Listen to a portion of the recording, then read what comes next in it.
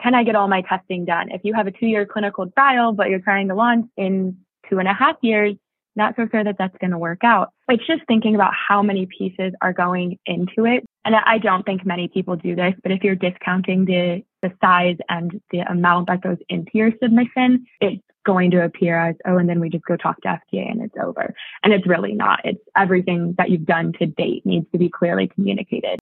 Welcome to the Global Medical Device Podcast, where today's brightest minds in the medical device industry go to get their most useful and actionable insider knowledge, direct from some of the world's leading medical device experts and companies.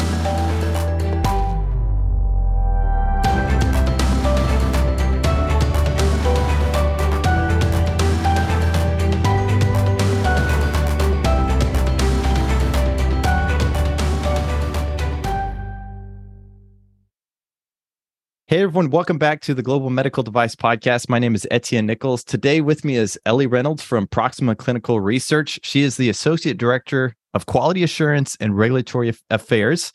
I'm really excited to have you on the show, Ellie. I'll kind of give you the mic to see if you want to introduce yourself a little bit, maybe give a quick origin story if you like. Sure. Excited to be here. Like you mentioned, I'm the Associate Director of Regulatory Affairs at Proxima. I've been with the company for 3 years now and have really enjoyed working with the startups in the variety of companies and devices that we get to help through their FDA processes. I have a background in bioengineering and a focus in global medical innovation. So getting to be in this ecosystem and a part of the startup culture has been really rewarding in seeing these devices make their way through the FDA processes. Fantastic. Yeah, I love that background, especially the focus on innovation. That's really cool. Maybe we can get to that a little bit later on and what exactly that means. But the topic that we kind of talked about talking about today was successfully planning your FDA submission. So I think this is a topic that it feels sometimes like an ever-moving target. Maybe not necessarily. Maybe we get a little bit distracted by the global affairs and that's changing in regulatory. But maybe we could talk through some of the specific established pathways to plan your FDA submissions. And maybe a good place to start would be, what are the different types of submissions in your mind as you go through this?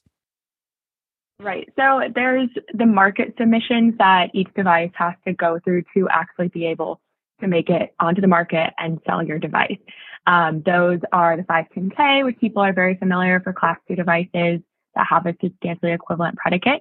There's a de novo submission. So if you're moderate risk, you don't have a clear predicate, that's sort of the 510K equivalent for novel devices that don't have something to call substantially equivalent. And then the PMA or pre-market approval is for those Class 3 devices, and it's the more robust submission that requires clinical data and for those higher risk devices.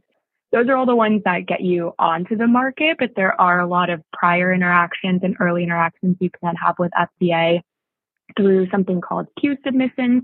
And those are meetings or different requests to talk to FDA about what those future market submissions might be like. So they're pre-submission meetings and breakthrough device designation requests. And sprint discussions are the ones we most commonly work with, but there's a variety of different kinds that you may have on your journey to get to that ultimate market submission. Okay. And I've always so I think I knew this at one point. Q sub, is that Q stand for questions? Or do you know? It's I actually don't know that FDA defined it. I've never seen it defined. I like that, but I don't think it's actually specified. I think it actually might be like the section of a paragraph. I need to look that up. So, okay, for the audience, I'm going to make a note to myself to look that up because I always question myself. What is Q? Yeah, what's the Q? Yeah. Okay, making note. Yeah, report back. I haven't looked it up either.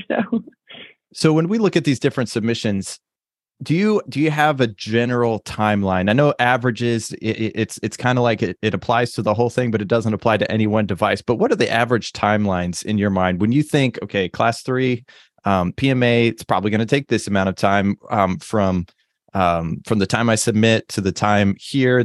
What are your thoughts, or do you have a general timeline for these different pathways? Yeah, so FDA has set the review timelines that they're allowed to take for MDUFA. So those are pre-specified, and the longer the timeline for, the higher the risk of the device. So it's 180 days for PMA, 90 days for 510K, for example.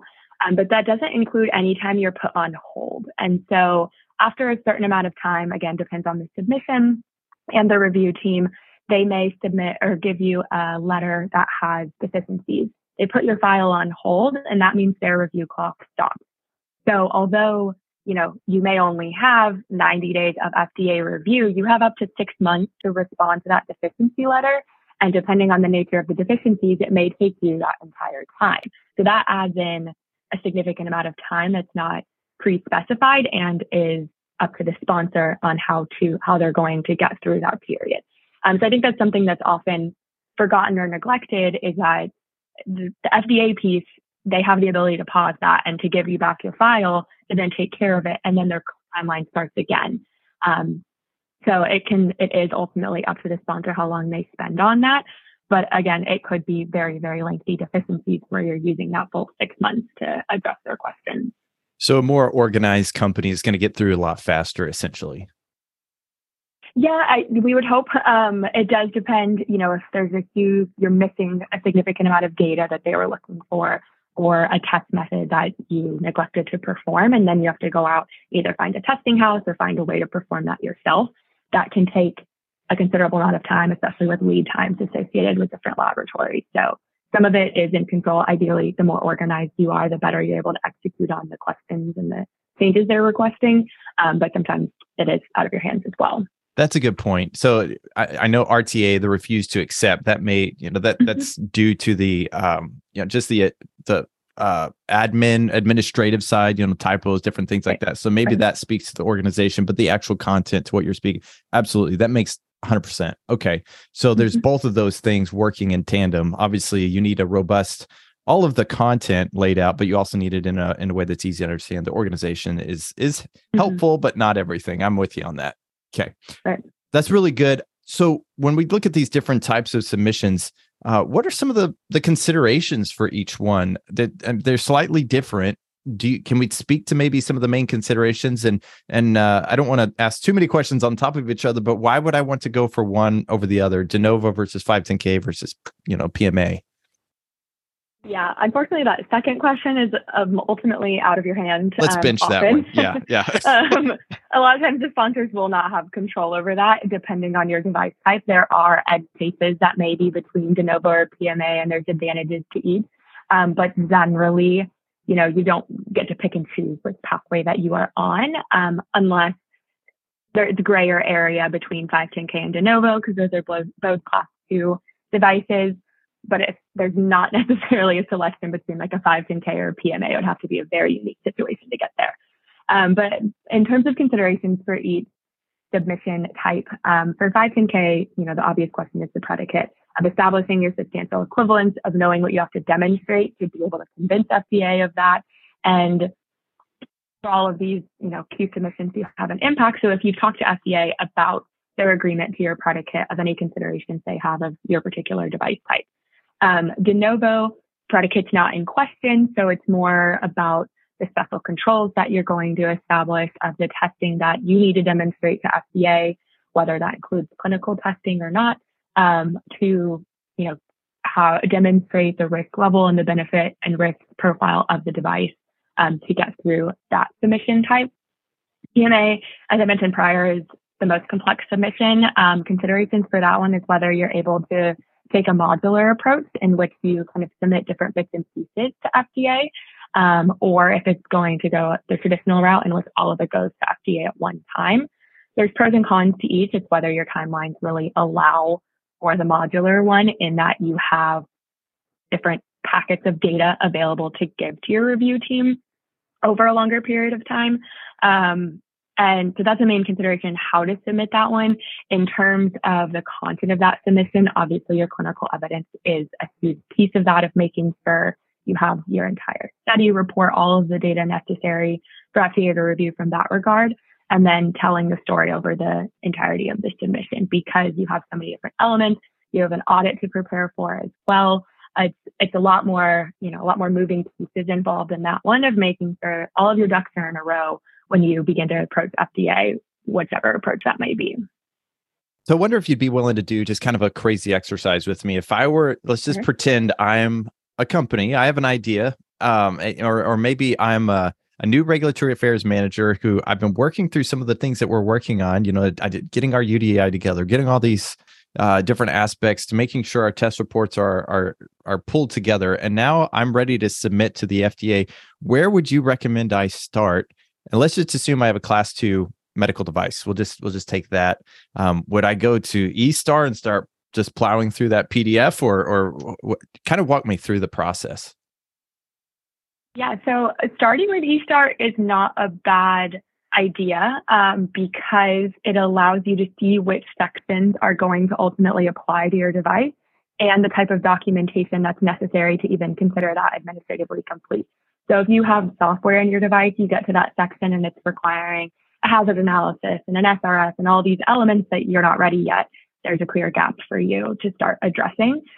Similarly, whether electrical safety and EMC testing is going to be applicable, you have your usability things pulled together. The eStar does provide a very nice outline, to your point, of being able to see what you have filled and where your gaps are. I think, if you haven't talked to FDA yet, if you're ready to submit tomorrow, maybe it's worth the risk of submitting and seeing what they say in response to your submission. But if you do have time, depending on the predicate you're chosen and the substantially equivalent argument you're making, if it feels like there may be holes that your review team could poke in that argument, we definitely recommend approaching FDA in a pre-sub to ask these questions to see what their thoughts are on your predicate choice and the argument you're making. So then you can fill those gaps as well before getting to your submission. And then later down the line, hopefully there's fewer deficiencies and a lower risk of getting an NSE. Okay. So, and kind of maybe if we could go one layer deeper, because I love that. I love the detail you gave. That was fantastic. Maybe we go one layer deeper. So now my company said, okay, we're getting close to our submission. And I'm taking Ellie's advice. I'm going to get a pre-sub submission or a Q-sub once we figure out what the Q is for. I'm going to get that Q-sub meeting on the books and talk to the FDA. How do I go about doing that? And is there any advice you have as I go through that conversation with the FDA? Yeah. So to submit any kind of Q-sub, it's a written document that you send in to FDA now through the online portal, which is a great jump of FDA into the 21st century. You submit a document that lays out information about your device, information about the regulatory pathway you've chosen and why, discussion of benefit risk, discussion of product development that you've done, if it's applicable, and then a discussion of your testing plans and whether that's bench testing. Sorry, go ahead. Question about that. So is there a template or something of all, or do you have is there a bullet template somewhere about what needs to go in for that Q-sub submission? The Q-sub guidance does have the general expectations of what your submission needs in order to get past the RTA of the pre-sub. Okay. However, it is up to discretion of how much is available for the sponsor. So if you're approaching really early on, you don't have a lot of product development information, you're more just getting a sense of, is 510K even possible for me? Am I very likely de novo? You can approach with not as much information. If you're getting down the line and you need agreement on an animal study protocol, for example, then there's a certain level of detail that FDA would expect to be able to give you helpful advice in that regard. So the testing section is really where the level of detail varies. For example, you could have human factors questions of, I don't know how to execute my human factors study. We have unique considerations. So the more information you're able to provide to FDA in that regard, then allows you to get more helpful feedback. So it's kind of, you get what you give in this instance, that if you're going to be vague with FDA, they're going to say they can't answer your questions. And as you get closer, you want agreement and understanding that your review team agrees with whatever testing you're doing, especially if you're deviating in some way or you're arguing something's not applicable. Then it's really important you have their agreement before you got to that 510K or de novo and then get a large deficiency letter because they think you need a bunch more done. Okay. And we'll link to that pre-sub guidance in the show notes. So those of you who are listening, we'll definitely make sure you can find that. Okay. So once we've get into the meeting, what does that look like? Is it a Zoom meeting, or just kind of give me some color to that? And then you said the review team a few times. So is that going to be the same people who are reviewing my final submission, and maybe give some color just to how that conversation goes? So an important note is that it takes 60 to 75 days for FDA to schedule your pre-sub meeting. So that's something, a timeline to consider. It's not that you submit it and you get a call the next week. It really needs to be built in your timelines on that regard as well. In terms of the meeting, it is largely Zoom. FDA, as of late, is allowing for in-person meetings, but they will probably never look the same as that they did before the pandemic. So it is Zoom. I think that's generally the most efficient way to approach it.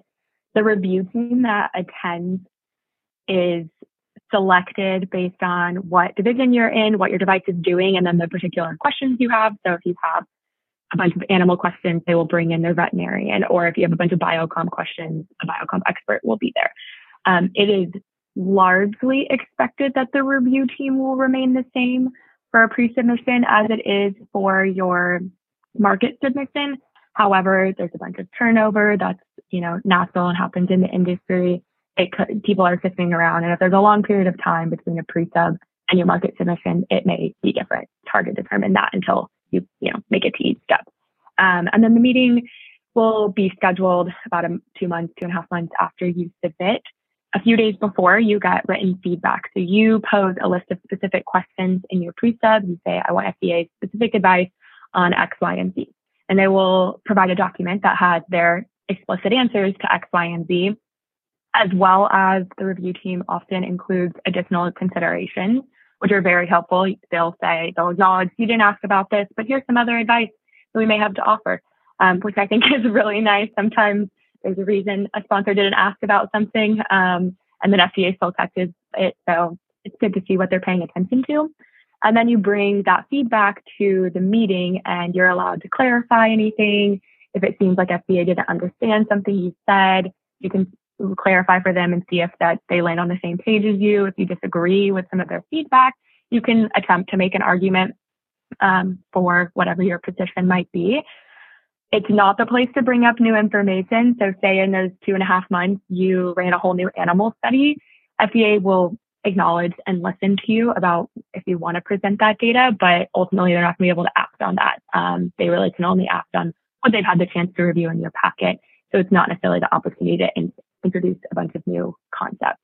And then after that, there's a documentation through meeting minutes where you can just make sure that you're clear on the action items, what FDA stance was on whatever you discussed. And then that sort of closes that file. When you finish a Q-sub and before you're in your market submission, they do ask for any interactions you've had before. And so you document, we talked about this topic and this is how we are addressing it in this submission. So say you came to an agreement on a certain type of testing, you want to make sure you spell it out and you say, see this section or this attachment for how we implemented FDA's feedback.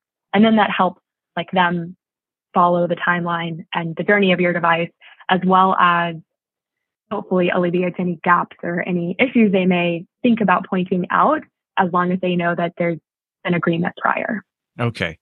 That makes sense. When you go into these meetings, is it safe to say there's one thing, or maybe let me back up. Is there one thing that is a consistent overlook by companies, like whether it's specifying your indications for use or going outside some of the intended use, or I'm just using that as an example. Is there one thing that you consider be really important that you really need to get this right, or that you've seen a lot of companies get wrong? Yeah, I think it ultimately depends on the questions that you're asking. So per your example on the intended use, if you're trying to get agreement with your predicate, if it's kind of a stretch, if, there's maybe some different questions that could come up about it, then you want to make sure that everything FDA is going to think about that is nailed down. And so your intended use is crystal clear. It aligns with the predicate, or you're able to address any gaps in the indications if there are any. That your technological characteristics are spelled out. And if any differences exist, you explain and provide a rationale for how there's not new and different questions of safety and effectiveness with that. Similarly, if you have questions on your testing plans, you can't provide a clinical synopsis and expect FDA to give you agreement to that. You can start and you can acknowledge here's a high level overview of what we're doing, and then it at least starts the conversation. But, say this is your last pre-sub before you're going in an IDE, if you're not submitting a full protocol, that's a lot of risk to going into that IDE that FDA is going to agree with how you're about to execute the study.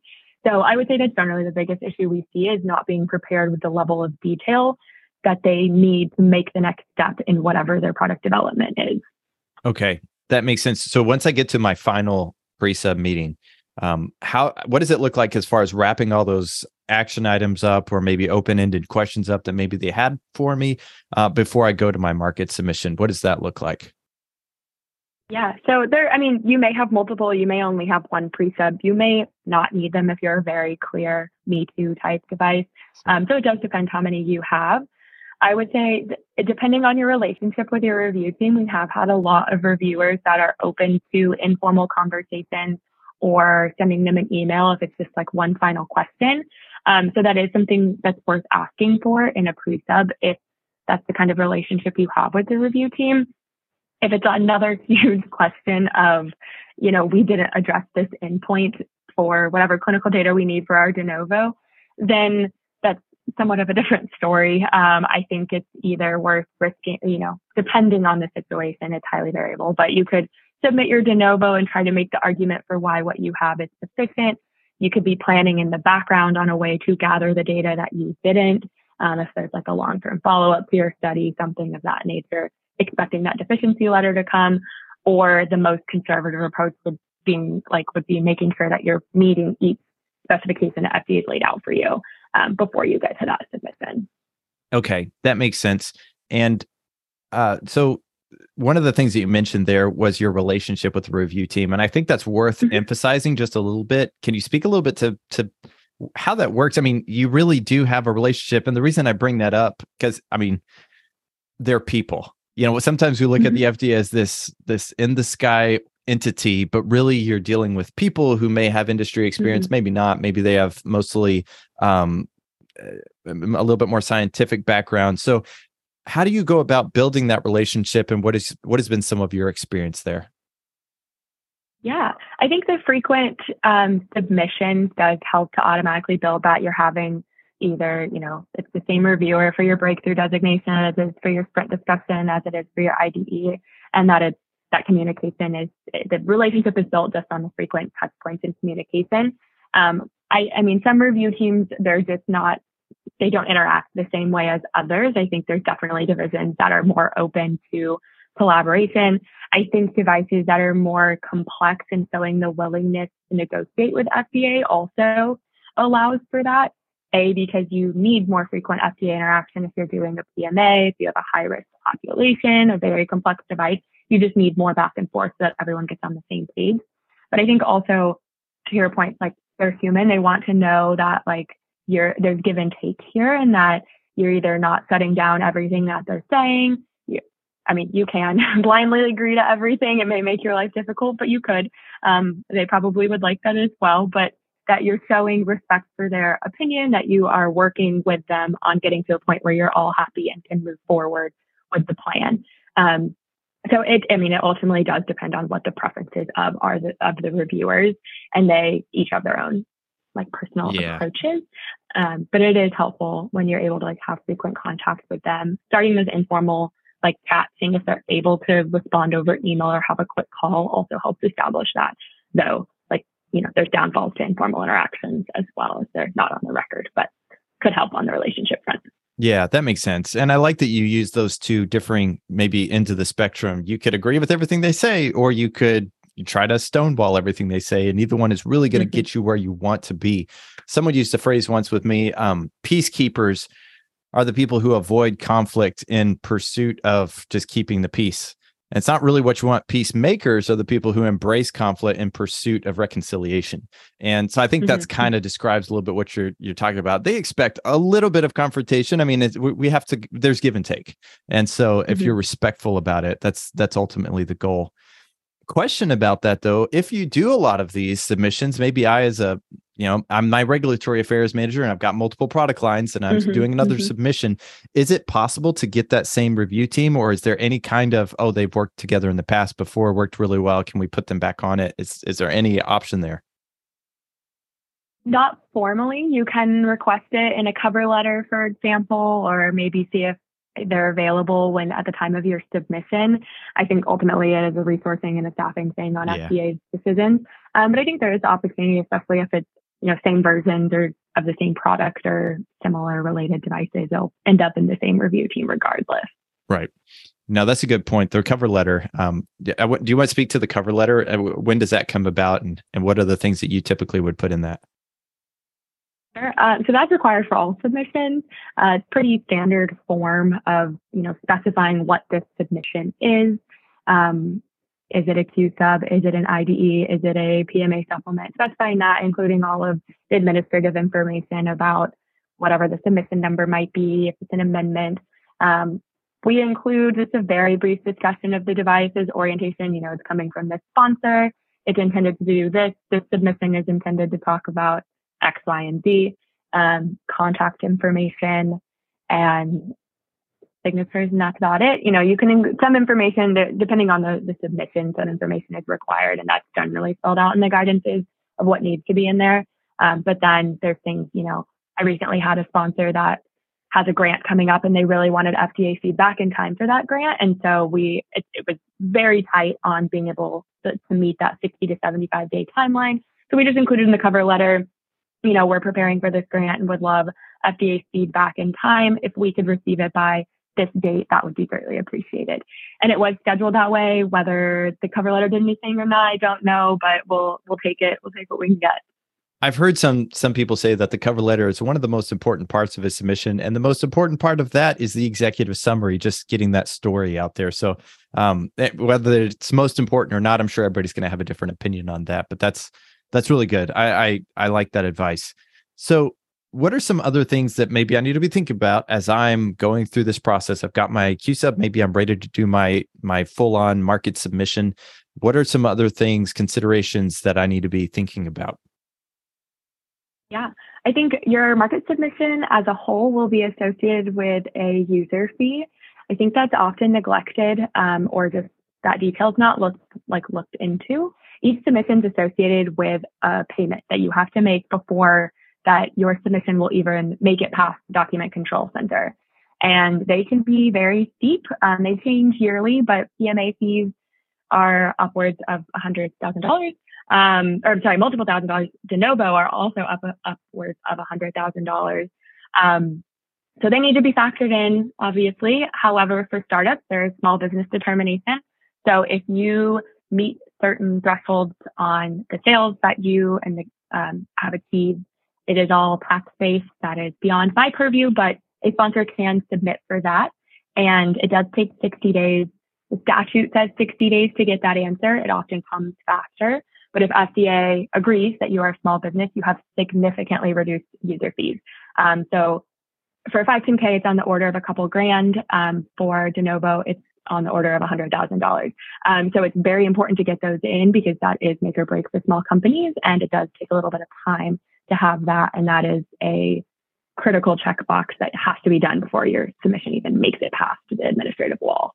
Yeah, that's something I meant to bring up earlier when you mentioned MDUFA. I forgot to define some of our acronyms: Medical Device User Fee Amendments.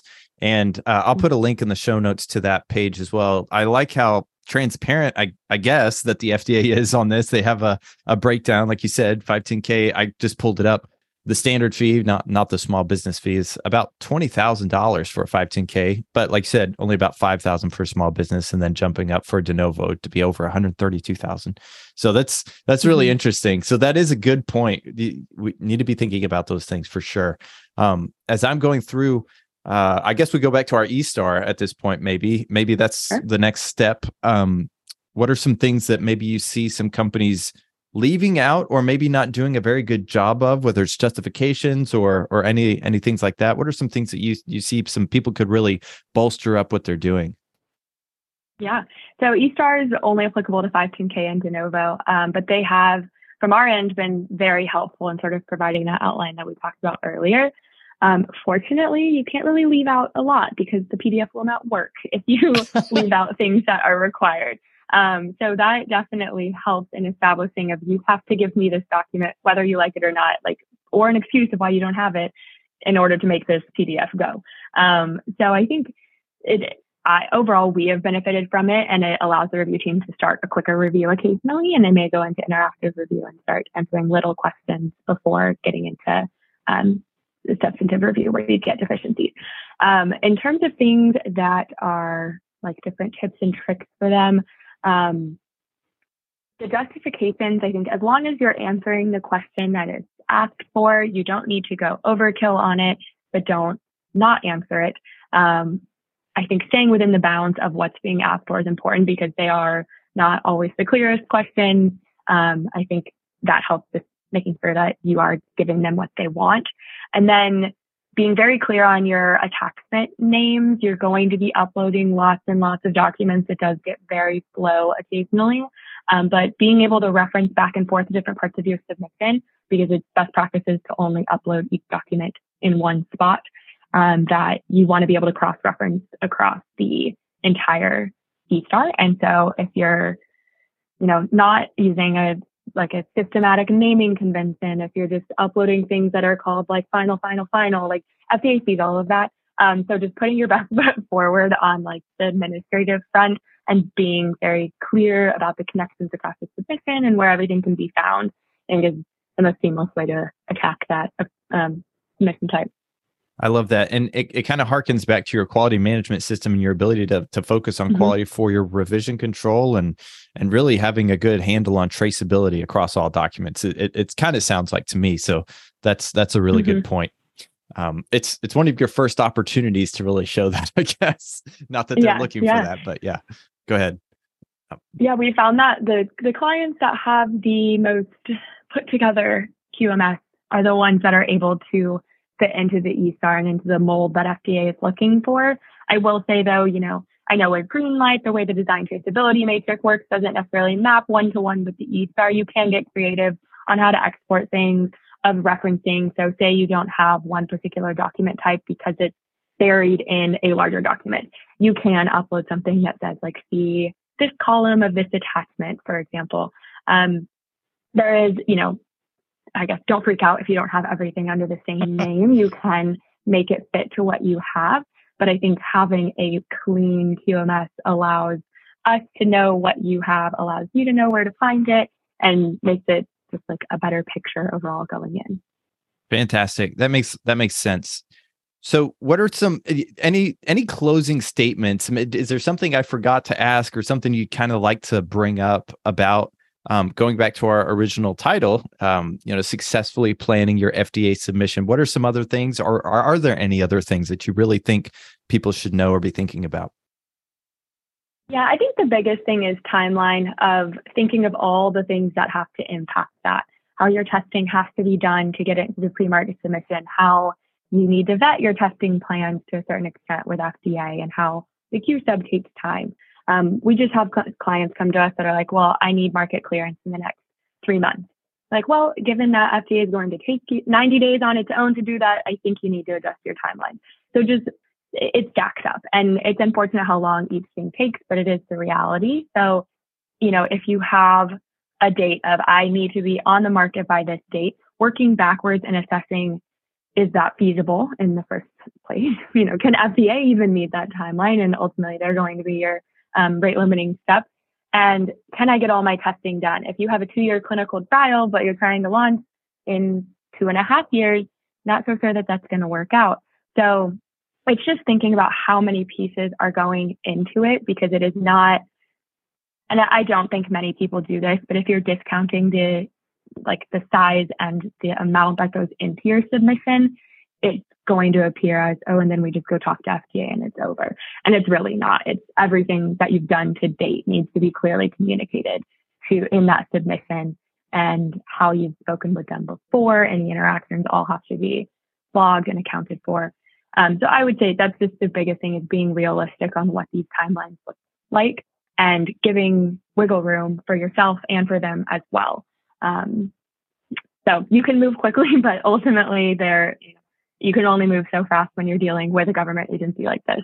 That makes sense. And you talk about the timelines a little bit. So a lot of companies, they'll have a project manager dedicated to leading the project. I myself was one of those on a combo product. I got my PMP and I was leading a combination product. We were trying to submit to multiple different ways.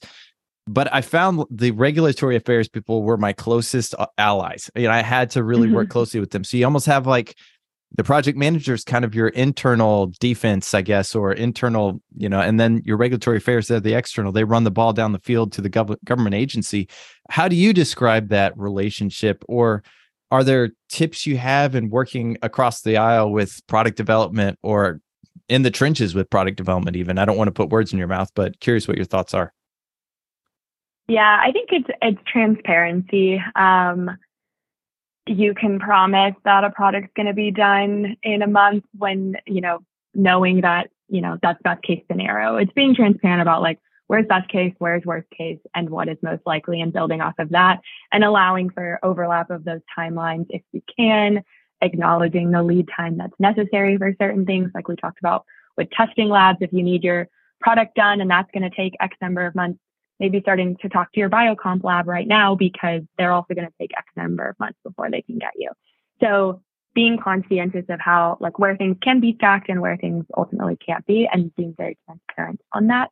Because you don't want, your software being actively coded as you're combining things into your eStar. Like you can, I don't know the quality of that. You can do that, but it's just can make it the most seamless process of making sure you hit those checkpoints and do your design reviews as appropriate. And you're at the point where everyone's comfortably finishing what needs to be done. Yeah, companies, they're looking for multiple different things. And so I guess just to kind of add on to what you're saying is, to those project managers who may be listening to this, I almost see it as the FDA is another one of your critical suppliers. I mean, it's not really qualified as a critical supplier, but that is a requirement that you're going to have to meet, needs to be properly input into your timelines. And maybe if I were speaking to regulatory affairs professionals, truly knowing those timelines, not only the FDA timelines, like you said, they have their clock, but it stops when it comes back to you.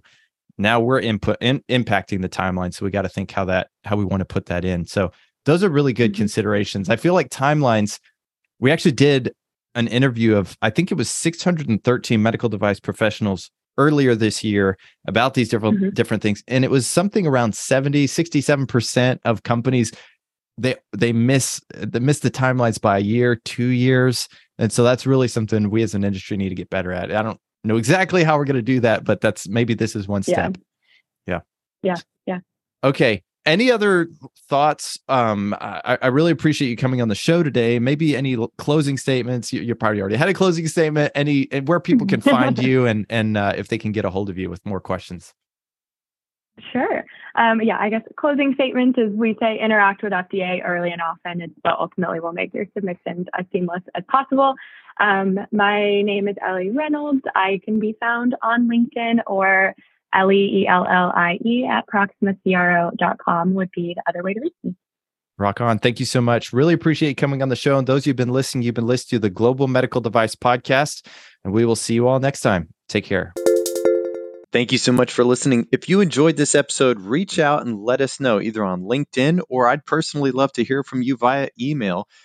Check us out. If you're interested in learning about our software built for MedTech, whether it's our document management system, our CAPA management system, the design controls risk management system, or our electronic data capture for clinical investigations, this is software built by MedTech professionals for MedTech professionals. You can check it out at www.greenlight.guru, or check the show notes for a link. Thanks so much for stopping in. Lastly, please consider leaving us a review on iTunes. It helps others find us. It lets us know how we're doing. We appreciate any comments that you may have. Thank you so much, and take care.